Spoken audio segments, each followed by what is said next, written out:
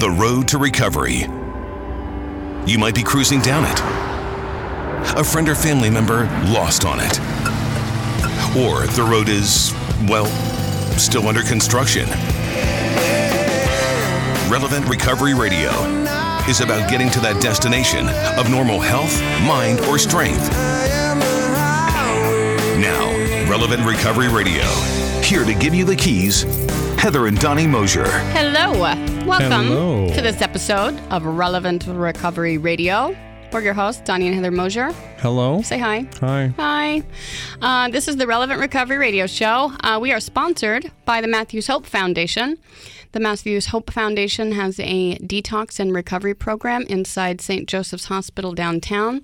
We have a 10 to 14-day detox followed by 2 years of free aftercare.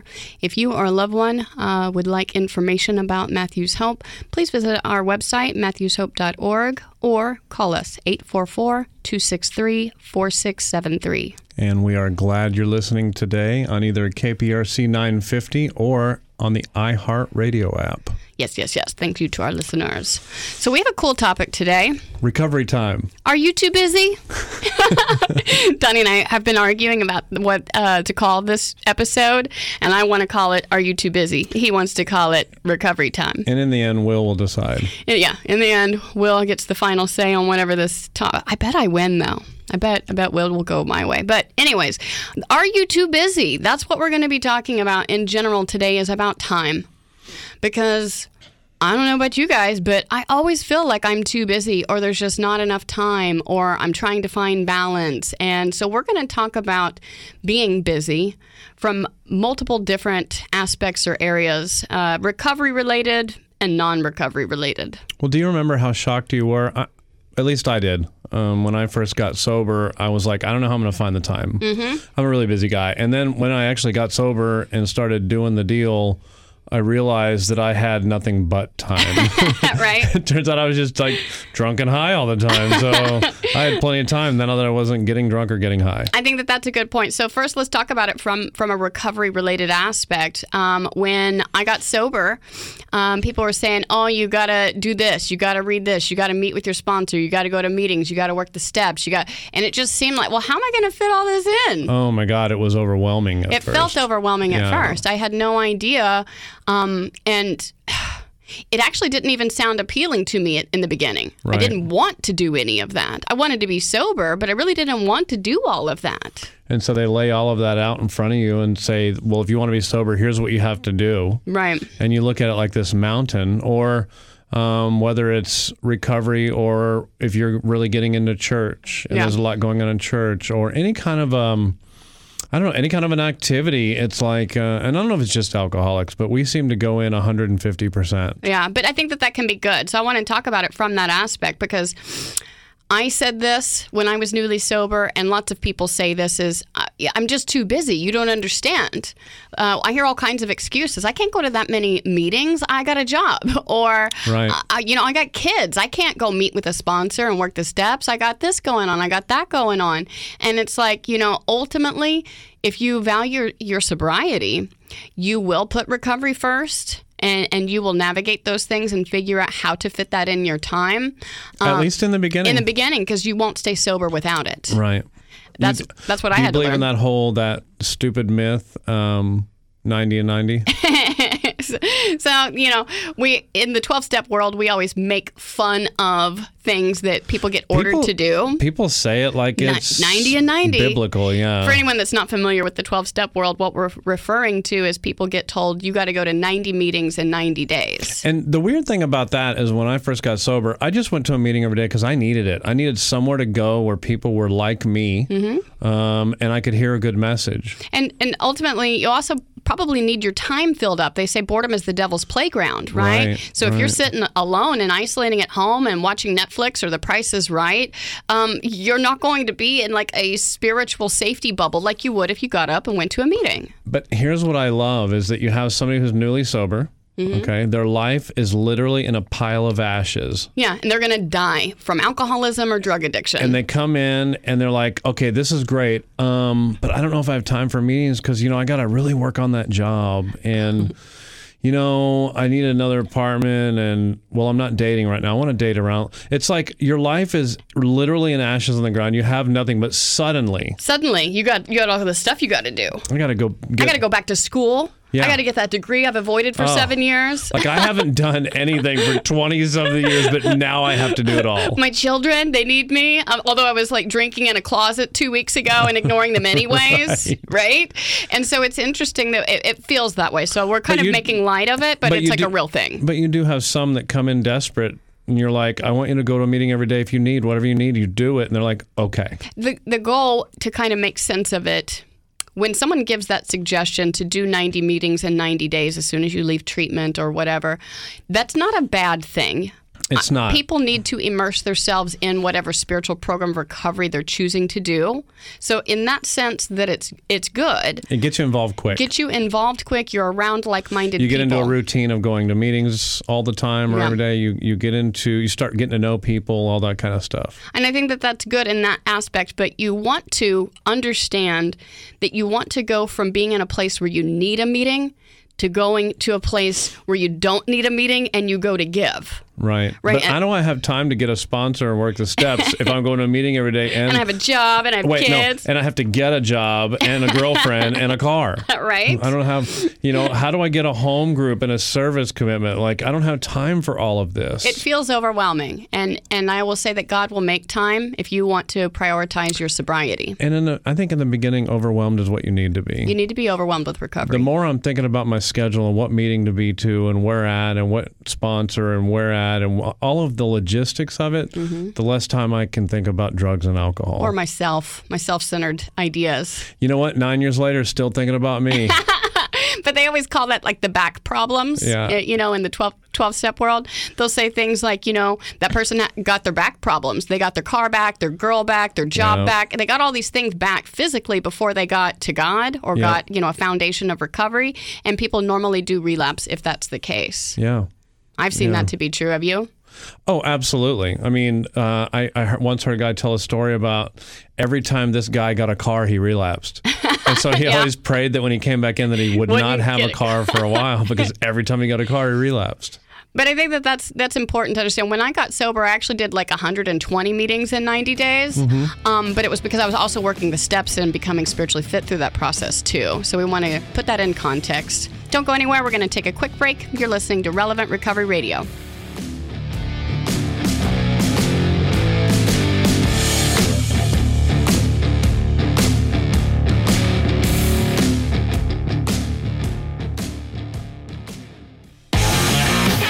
Welcome back. You're listening to Relevant Recovery Radio. I'm your host, Heather. And I am Donnie Mosier. Or, no, you know what? This is Donnie and Friends. Welcome back to the Donnie and Friends show. Anyways, we're talking about, are you too busy? Donnie's fixing to be busy finding an apartment if he doesn't straighten up.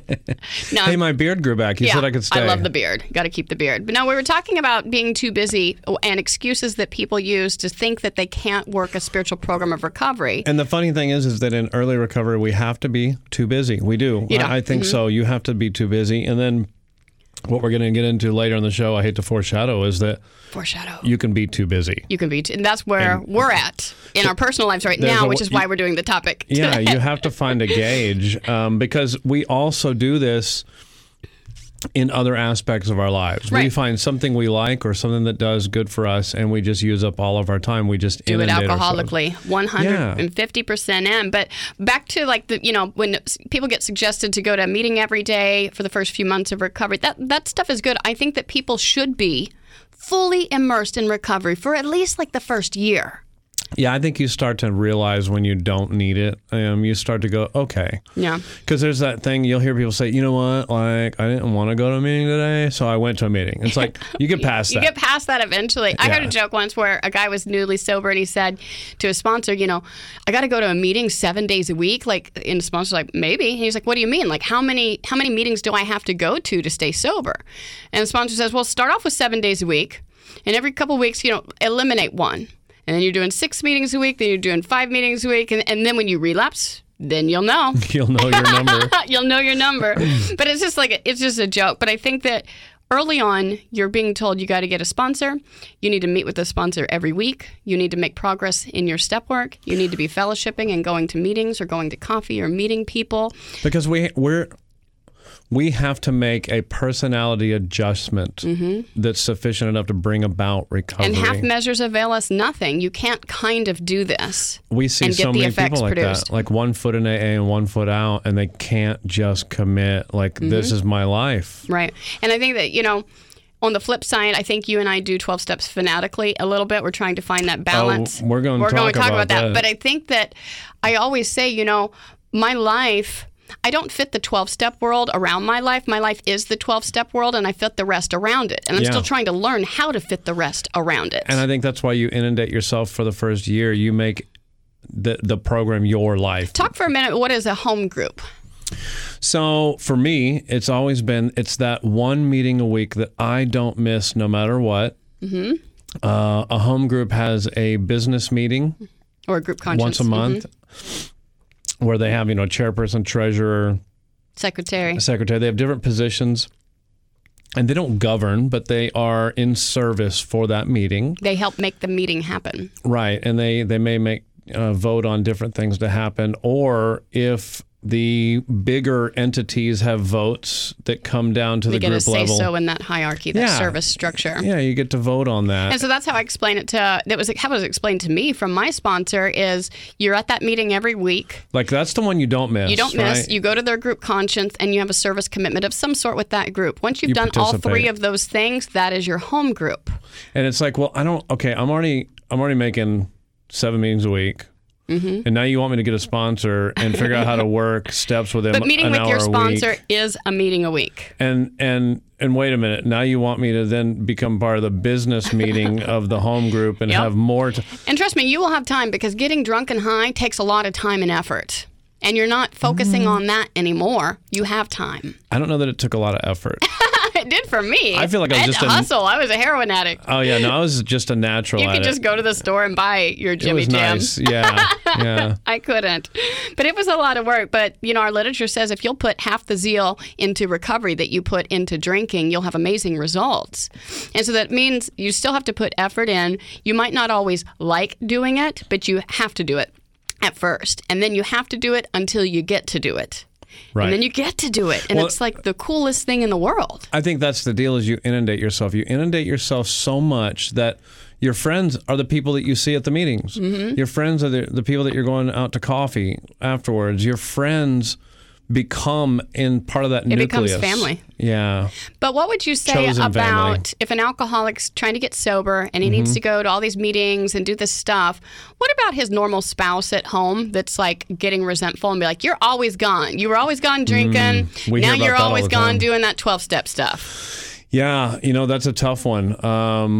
When I got sober, I remember calling my ex one night and saying, hey, they want to go to coffee again tonight. Do you mind if I go?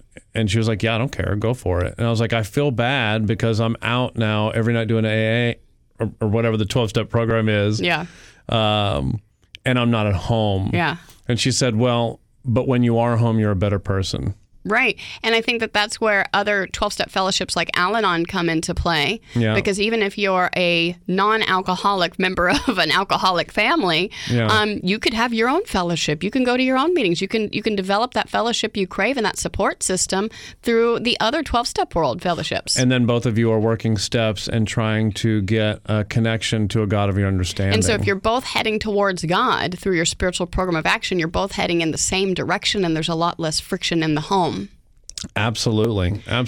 And then so once we get through this early recovery, so we fast forward and I've got a year now, right? And I'm sponsoring and I have a home group and I have a family. Yep. Right? What does it look like now post 1 year? Like, how do you start to transition? Because I failed at this. Me too. The first 2 or 3 years of sobriety, I was in 7 meetings a week, and I was involved in everything to the point of burnout. No, forsaking my family. Oh yeah.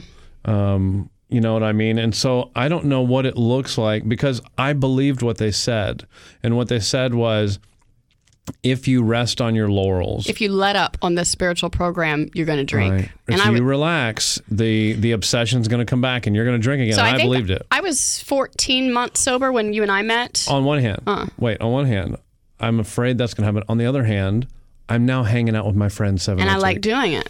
Right. So that was kind of the conundrum, or the both sides of the pancake, if you will, that I experienced. I was about a year sober, and I was 14 months sober when you and I met, and you had 5 years sober at the time. But I remember getting so excited about meeting you because you did 12 steps like I did 12 steps, all in, alcoholically. Fanatical. And I just remember being in that chunk of time where I was going to all these meetings. I had a home group. I was doing H&Is. I had service commit. I remember at one point when I lived in sober living and I didn't have a regular job at that time, I had like 13 sponsees in the book. Well, you didn't have anything to do. I had sponsees. That's what I had God's work to do. That was your job. So, but on one hand, it gave me a sense of purpose. Like I didn't feel like I had purpose in my old life. Right. I didn't feel like God could use me for anything important. And then when I got like that spiritual high of that spiritual juice of taking another girl through the 12 steps and I saw her change and I saw her recover, I was like, this is the most incredible thing in the world. I want to do this all the time. Yeah. And so I just threw myself into it because it felt like I was finally fulfilling my purpose, the reason I'm alive. Well, and my first sponsor always said, John Nelson, I can mention him because he's passed recently, but he used to always mention that we spend our lives trying to calibrate from the white to the black to find the gray. We're just extremes. We are creatures of extreme habit, and we are always just trying to calibrate between to try and find the middle. Right. And so I know in the beginning for the first 2 or 3 years, I was all the way to the extreme where it's a meeting a day or almost 7 days a week with a home group, with commitments, with 5, 6, 7 sponsees in the book, which means you're scheduling. You're scheduling 5, 6, 7 meetings a week, plus the meetings you're going to. Yep. Right? And that was how it was for the first, once we got married, the first three or so years of our relationship. I was about 4 years sober. We were still doing 5, 6 meetings a week. Yep. Both you and I had 6, 7, 8 people in the book. Me being the extrovert, I was loving it. I hated it. Yeah. I hated being that busy, that many meetings, because I'm like, can't I do less meetings and just sponsor people? I was trying to find that calibration. When did you give up? Right, because early on in our relationship, I think you were still trying to impress me, so you were doing it with me the same amount of time I was, right? Yeah. When did you give up on us? I'm still trying to impress you. Oh, because you know, we're going to have to talk about that when we come back. We're going to have to... Let's take a quick break. Don't go anywhere. You're listening to Relevant Recovery Radio.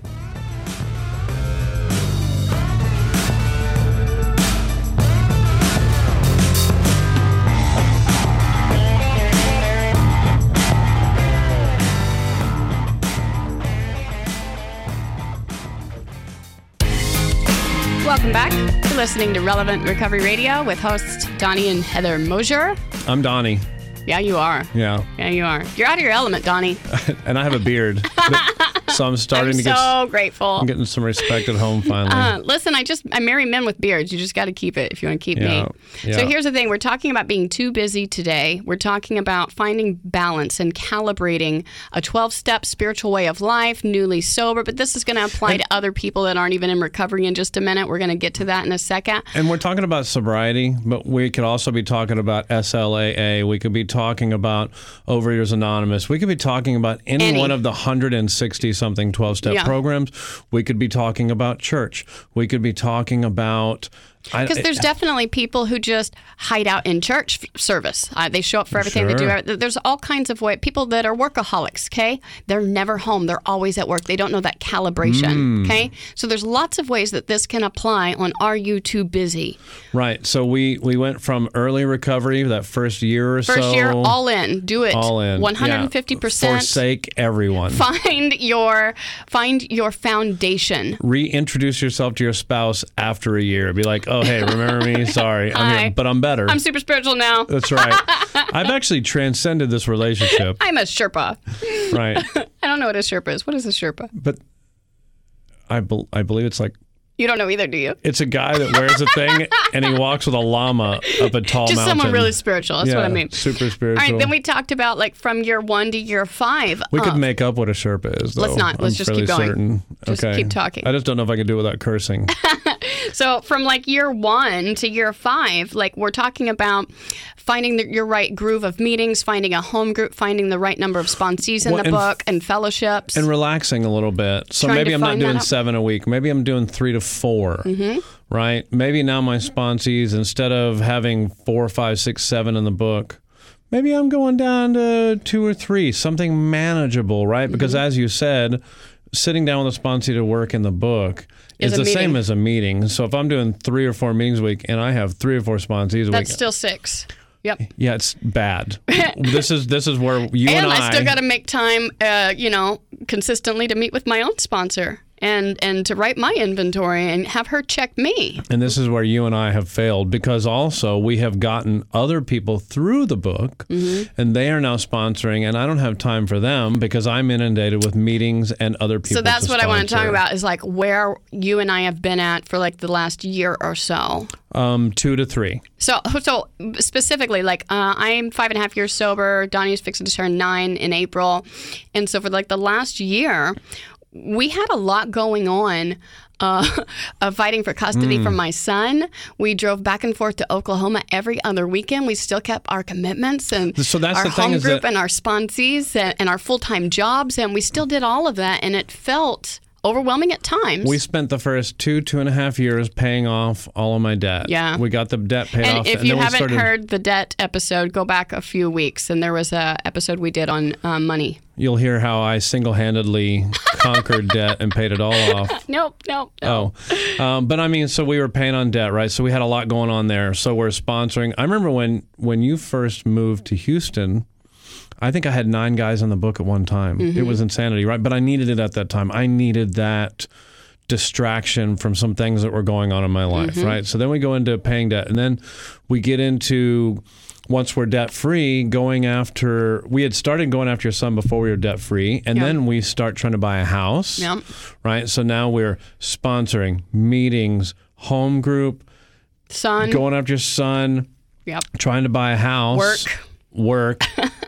Traveling back and forth to Oklahoma every other weekend for almost over a year. It was August to August, 2020 to 2021. It was a lot. What we should have done is backed off on the amount of people we were sponsoring, but we didn't. We didn't. No. So then your son comes to live with us, and he was here from August till December. He decided he wanted to go back home. Yeah. And I remember our friend John pulling me aside at a meeting, probably a month later, and he goes, "How are you guys?" And I was like, we're okay. And he goes, no. How are you really? How are you really? Because you guys haven't stopped, slowed down, or like taken a pause since you got together. Yeah. You've gone from one thing into the next and the next, and that started this self-searching season of discussions with a lot of elder people. I mean, John has been sober for 33 years. Has he really? Yeah. I didn't know it was that long. 33 I love John. years. Yeah. He's Super a very spiritual smart guy. So we should take his advice. Right? Right. But I think that's what I want to kind of dissect is like for the last year or so, like what our life has looked like, and even like what it looks like right now, and why we're trying to have these conversations about scaling it back is because you and I, we work full-time jobs Monday through Friday, and our jobs sometimes spill into evenings and weekends for both of us. Yeah, like most people. In addition to that, we meet with sponsees on Mondays. We have our home group on Tuesdays. We have our church program on Wednesdays. We have sponsees and meetings on Thursdays and Fridays. Sometimes sponsees spill into Saturdays for both of us. Yep. I have 1 to 2 every Saturday. And so we try to have Saturday afternoon, evening for like fellowship or fun or hanging out. A lot of people schedule things on Saturday evening, so we go do that. And then we have church on Sunday. So it's like... So let me ask you this. Let me stop you there. What is the feelings that have led up to this? Okay, we have to assess this situation. What have we been going through that make us go? We keep having this conversation for years now about scaling it back. I believe your sponsor said at least 2. Yeah, I called my sponsor about it, and she's like, "Yeah, we keep having this conversation, bro. Like you keep talking about being too busy and doing too much, and that you need to manage your time better, or ask God to help you manage your time better, or scale things back. But we keep not doing it. We'll eliminate something and we put something else in its spot. Because we legit have something going on Monday all the way through midday Saturday, and then when other things happen or whatever, we find ourselves doing stuff Sunday, cleaning the house. But what you and I have realized recently, after you had that discussion with John, is that you and I agree that sometimes you and I hide in the 12-step world. Right. So let's talk. So there was the chaos, right? And here's what the problem was. We had to stop and pause because we realized we truly didn't have time for anything. Yeah. Like literally people were like, hey, we want to go to dinner with you. We're like, cool, let's look a month out on the calendar. That's insanity. What I thought was crazy is someone wanted to have coffee with me, and I had to look at my calendar and schedule her 3 weeks out because my calendar had nothing available. That is sick. It's gross and insane. And that's what we started to feel we started drifting apart. Yeah, we realized we didn't really know how to just be husband and wife at home with like house projects. We know how to do 12-step stuff together.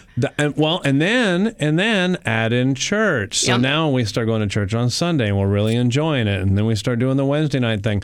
And then I start smoking cigars with some of the men in the fellowship every other Thursday. And now I may start doing a Monday. It's like I'm just ripping and replacing. Yep.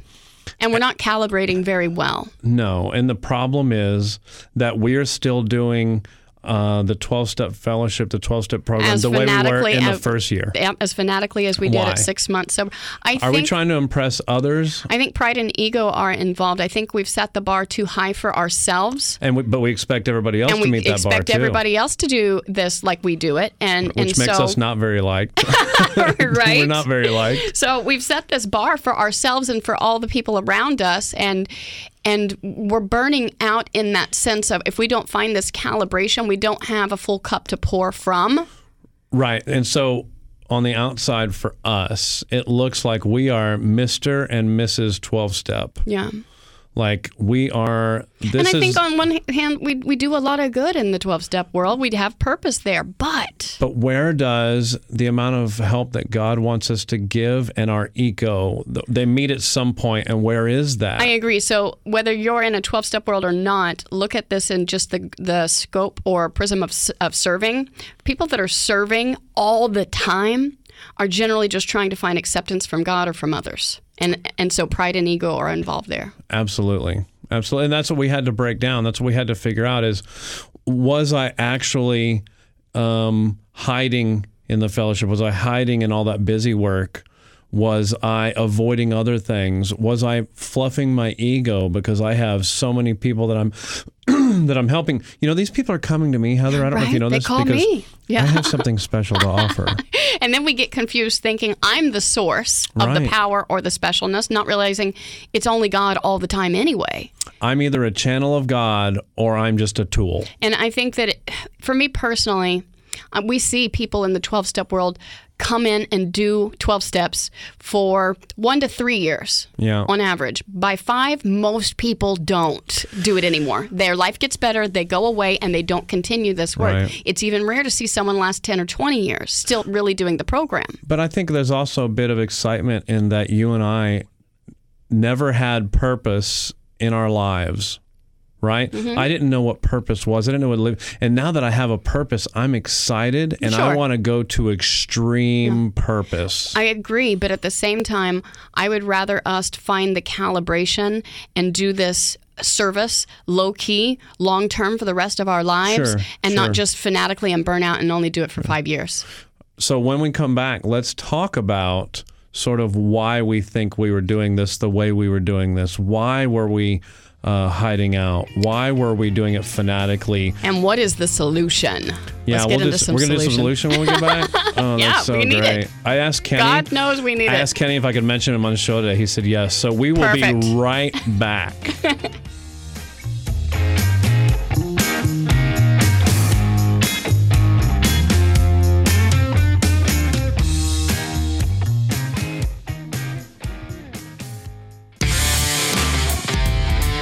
Welcome back to Relevant Recovery Radio with the Donnie and Friends show. Wow. Okay, sorry. with Heather Mosier and Donnie Mosier. Real quick, I want to mention that Relevant Recovery Radio is sponsored by the Matthews Hope Foundation. You can visit our website at matthewshope.org, or we have another website. It's longer, but it's better. It's matthewshope-detox-and-recovery-program.com, or give us a call, 844-263-4673. And thanks again, whether you're listening to us on KPRC AM 950 or the iHeartRadio app. All of our past episodes are available on iHeart. We're talking today about time management, being too busy. Right. Making time for recovery and finding that calibration. Well, and that's why I believe that my title's going to win, Recovery Time, right? Because that's where you and I are now. We are recovered from a hopeless state of mind and body. The insanity that I could drink or do a drug today has been gone 5.5 years, and I'm grateful to God for that. Right. And so now it's time for the other recovery time. It's time for us to actually start learning to live our lives, because what we have found is that we set this ego bar, that this is the number of people you got to sponsor, this is the number of meetings you got to go to, this is how involved you got to get. And we feel crazy because we live up to that bar because we're holding everybody else to that bar. Yeah. We start feeling like only I can help this person, only I can help, because in a way we sort of forget that it was God doing it the entire time. Right. It really wasn't us. Right. And then the last thing is that, you know what? I'm on marriage number 3. What? You're on marriage number 3. Yeah. So for our listeners that don't know, Donnie and I have both been divorced 2 times prior to each other. We're each other's third husband, wife. Which means that we really have divorce down. Now we're going to actually try and get marriage down, right? Yeah. Well, this is the first marriage that I've ever had that had God in the center, though. True story. And I don't know. Should you put me in the center like that? Wow. Here's the thing. Anyways. Yeah, you kind of threw me off there. So we're talking about burnout. So, but hold on. So I want to finish it with this, that I didn't really know how to be a husband. yeah. You didn't know how to be a wife. No. What is just hanging out together an entire weekend, Friday through Sunday, look like? Right. I honestly don't know. Yeah, I really don't and know that's what that looks something like. we are just at the tip of the iceberg of figuring out here at 5 and 9 years sober. And everybody's timeline is different. Maybe some people find that groove quicker than we did or later than we did. But I think that a couple years ago, an advice that my sponsor had given me was for you and I to sit down and make a list of like work-life 12-step balance priorities. Because like an idiot, right? We really are getting into church. And now I have literally shifted it from the 12-step to Church functions. Sunday, Monday night, maybe I'll go to a men's group. Every other Thursday is a cigar night, and Wednesday nights we do our deal there. And then So I added in a Steel on Steel and a traditions meeting on my Thursdays and Fridays, and so it's crazy we that really we are keep imbeciles. doing this, And I think what it is because going and doing that stuff is way more comfortable than just sitting at home. It is. Because I don't really know you anymore. What? Yeah. Remember all those lies you told me when we first started dating, the things that you said that you I loved liked? camping? Yeah. That was the only lie I told you. I find out that your idea of camping is like a really nice hotel. No, it just requires electricity, Donnie. I need a flat iron, okay, and an air conditioner. Yeah, and you were like, I'm from Oklahoma. I love it outside. You are in our backyard like twice a year. Listen, I didn't realize how many bugs are in Texas. Mosquitoes. I didn't lie. I just didn't know. Here's the thing. I didn't know me. Right. But that's kind of the point. right? I didn't know me. I'm trying to get to know who I am with this connection to God, this spiritual, because I didn't know who I was. And the beginning of this recovery, no matter what you're recovering from or when you're involved in these things become more comfortable than being together, because we now are going to go through a process where we get to know each other again. And one thing I want to realize as part of what's solution to this, on one hand, we need to see why we're doing it, pride and ego and purpose and thinking I'm going to save people and I got to sponsor all the people because my way works, But one thing that our pastor recently said is we need to embrace our limitations. So we need a nap. Yeah. He said that, right? Yeah. It's okay to embrace my limitations, for me to say, you know what, I can't sponsor this person. I don't have time. Let me pass it on to somebody else. Because we always thought that if we turned somebody down, we were selfish. I mean, we have our friend Kenny. I told Kenny we may talk about him today.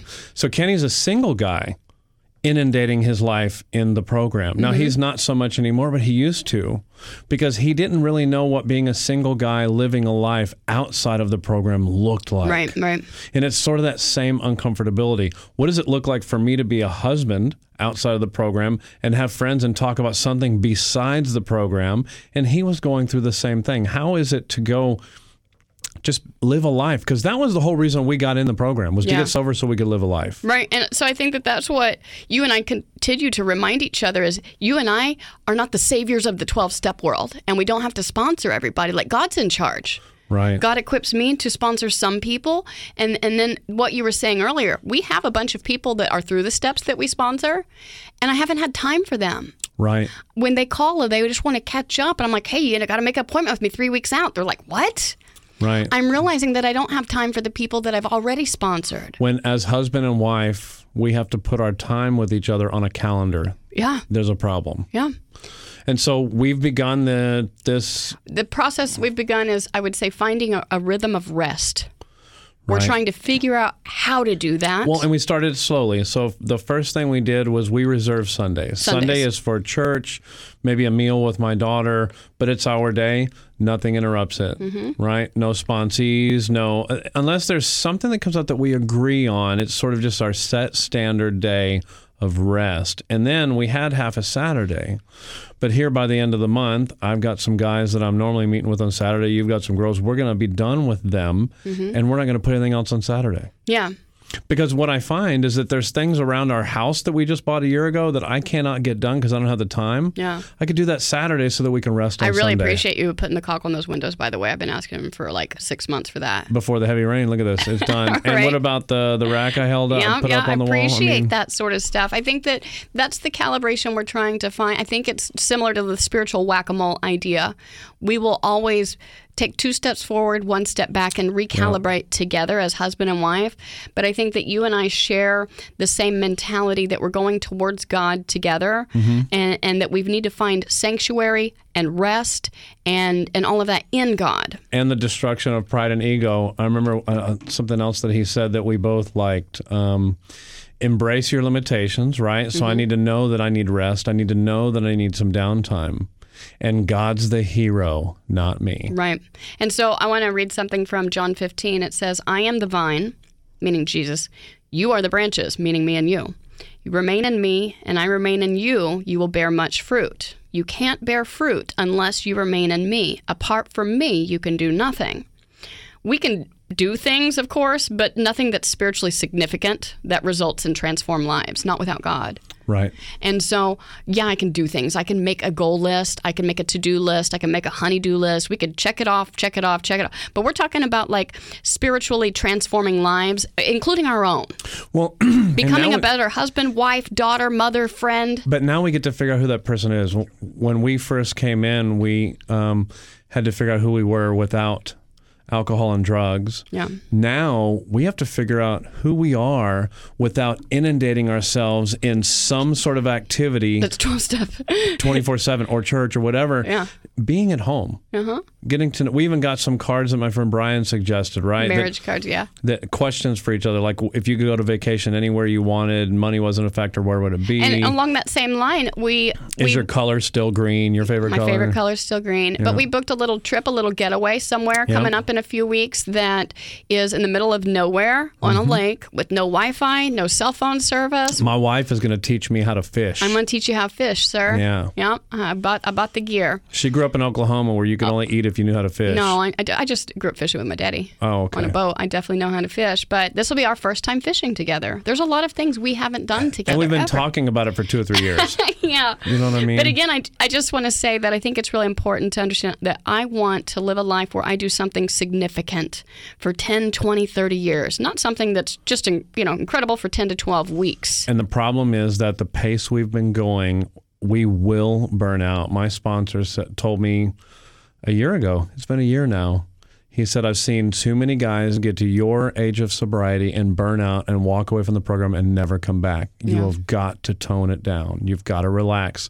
And I think what scared me that whole time was just, what do I look like being a husband? Right. I have no idea. And I think it's okay. Just remember, embrace your limitations. God's the hero, not me. And remember, those who stand for nothing will fall for anything. #God, though.